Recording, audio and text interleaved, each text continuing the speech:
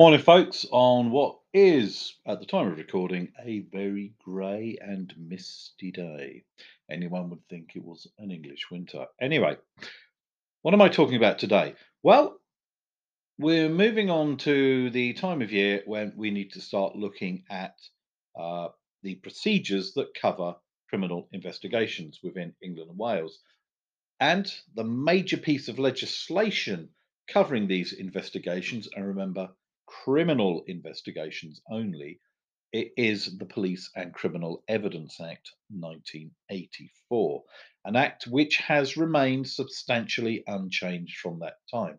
There have been a few developments, but at its core, it is still the same act that was passed way back in 1984.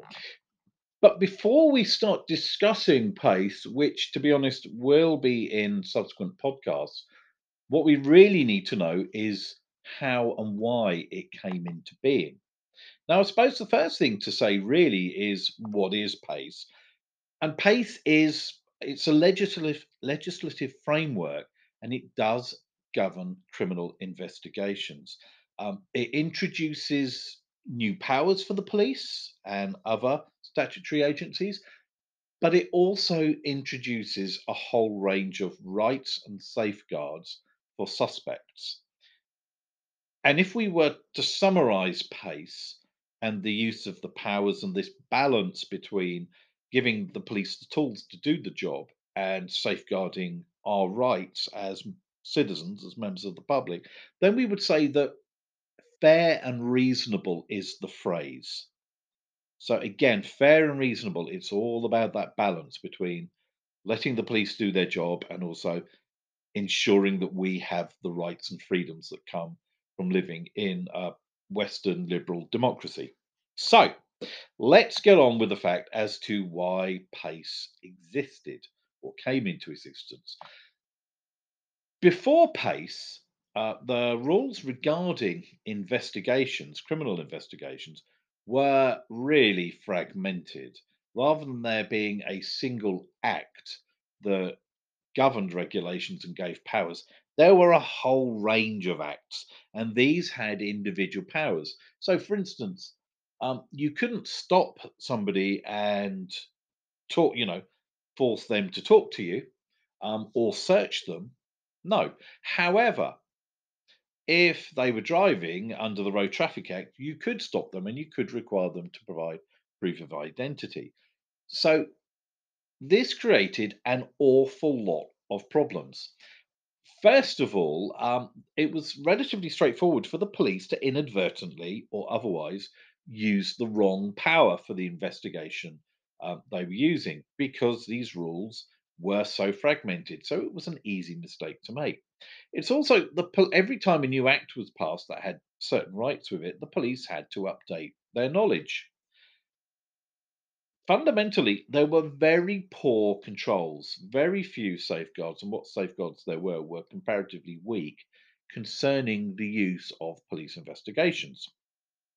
And this led to a position where the public just didn't know what the police could or couldn't do. So, this created a bit of a problem. But this wasn't the primary reason why PACE was introduced.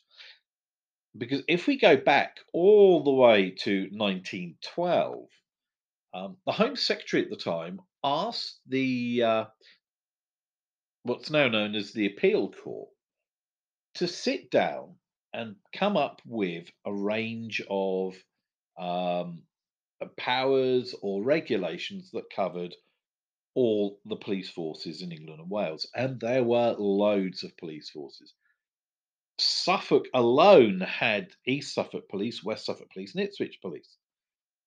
So each police force had its own set of procedures, how it would do things. So if you can get your head around it, there would be, you know, hundreds, literally, hundreds of police forces, and they'd all be doing the different things. So 1912, these judges went away, they sat down, and they came up with what were called judges' rules. Now, these judges' rules were enforced from 1912 all the way until 1984. So in legislative terms, that is a huge, huge period of time. So, what were these roles or rules even? Okay, well, they allowed the police to question any person with a view to finding out whether and by whom an offence had been committed. So, so the police could question. Did it say anything about whether people had to answer? No. It required the police to give a caution when they had evidence to suspect that a person had committed an offence. And lots of arguments cropped up around this about what actually was evidence. Did it have how far beyond the suspicion did it have to be? The judge's rules also required the police to give a further caution when the person was charged, and it prohibited questioning after the person was charged, unless in exceptional circumstances. And actually, that rule still applies because when you charge a person, essentially what you're saying is, I have now got enough evidence, I believe, in order to prosecute you for a criminal offence. Okay. They required that a record of questioning be kept, but the guidance here was really vague. It didn't mean that every single word of the interview had to be recorded. No, just a summary with key questions and answers, or even just a brief couple of sentences saying, I interviewed John Smith from such time to such time on this date, and he told me, yes, Gov, I did it, it's a fair cop. And that would be sufficient. And it also, Judge's Rules finally gave guidance on the best way to record a formal statement, so a witness statement. Okay, so already your imaginations are running rampant as to what the police could do with such a really vague and pretty weak set of guidelines. Well, okay, some of the problems that came up were the rules were vague and they were still open to interpretation by police forces. Um, there weren't any specific rules regarding what we now would call oppressive or unfair questioning.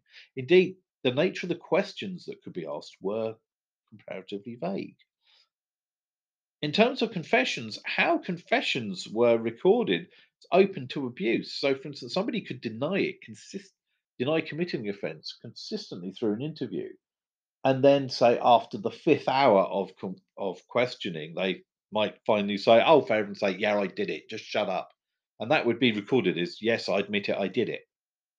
So confessions, the rules were really weak. Rules around chain of evidence were weak. The rules didn't really cover the treatment of people arrested by police. Um, but fundamentally, the biggest issue was that suspects were simply not adequately protected from abuse of procedures by the police. So, what happened? Well, a series of miscarriages of justice. And there were lots and lots of them. Whether it be related to IRA campaign of terrorism, as in the Guildford Four, the Maguire Seven, um, the Birmingham Six, or whether it was down to cases of murder, such as Robert Brown, case of Maxwell Coffey, even the Carl Bridgewater, the Bridgewater Seven. Miscarriages of justice kept on occurring, and they were occurring at such a rate and of such severity that the public and the politicians lost faith in the police and how they were conducting evidence or investigations and obtaining evidence because confessions were being literally beaten out of people. Uh, Documents were being forged, falsified. Alibis that proved that people were innocent were being ignored and not followed. Evidence was mysteriously disappearing or mysteriously appearing. So, as a result of these concerns, the government asked for a royal commission on criminal procedure, which ran from 1978 to 1981. And its mission was to look at how to restore public faith in the police and in the criminal investigation process. As a result of their report, that's how the Police and Criminal Evidence Act came into being. Now, what you need to do is that you do need to know how and why PACE came into being. That's going to be an important uh, piece of knowledge for you to have and for you to be able to discuss. Okay, so relatively by my standards, anyway, short and sweet. Hope you found it of some benefit. It's now began to rain. I don't know why I told you that, but there you go. And for a certain person's husband, boom. Catch you later.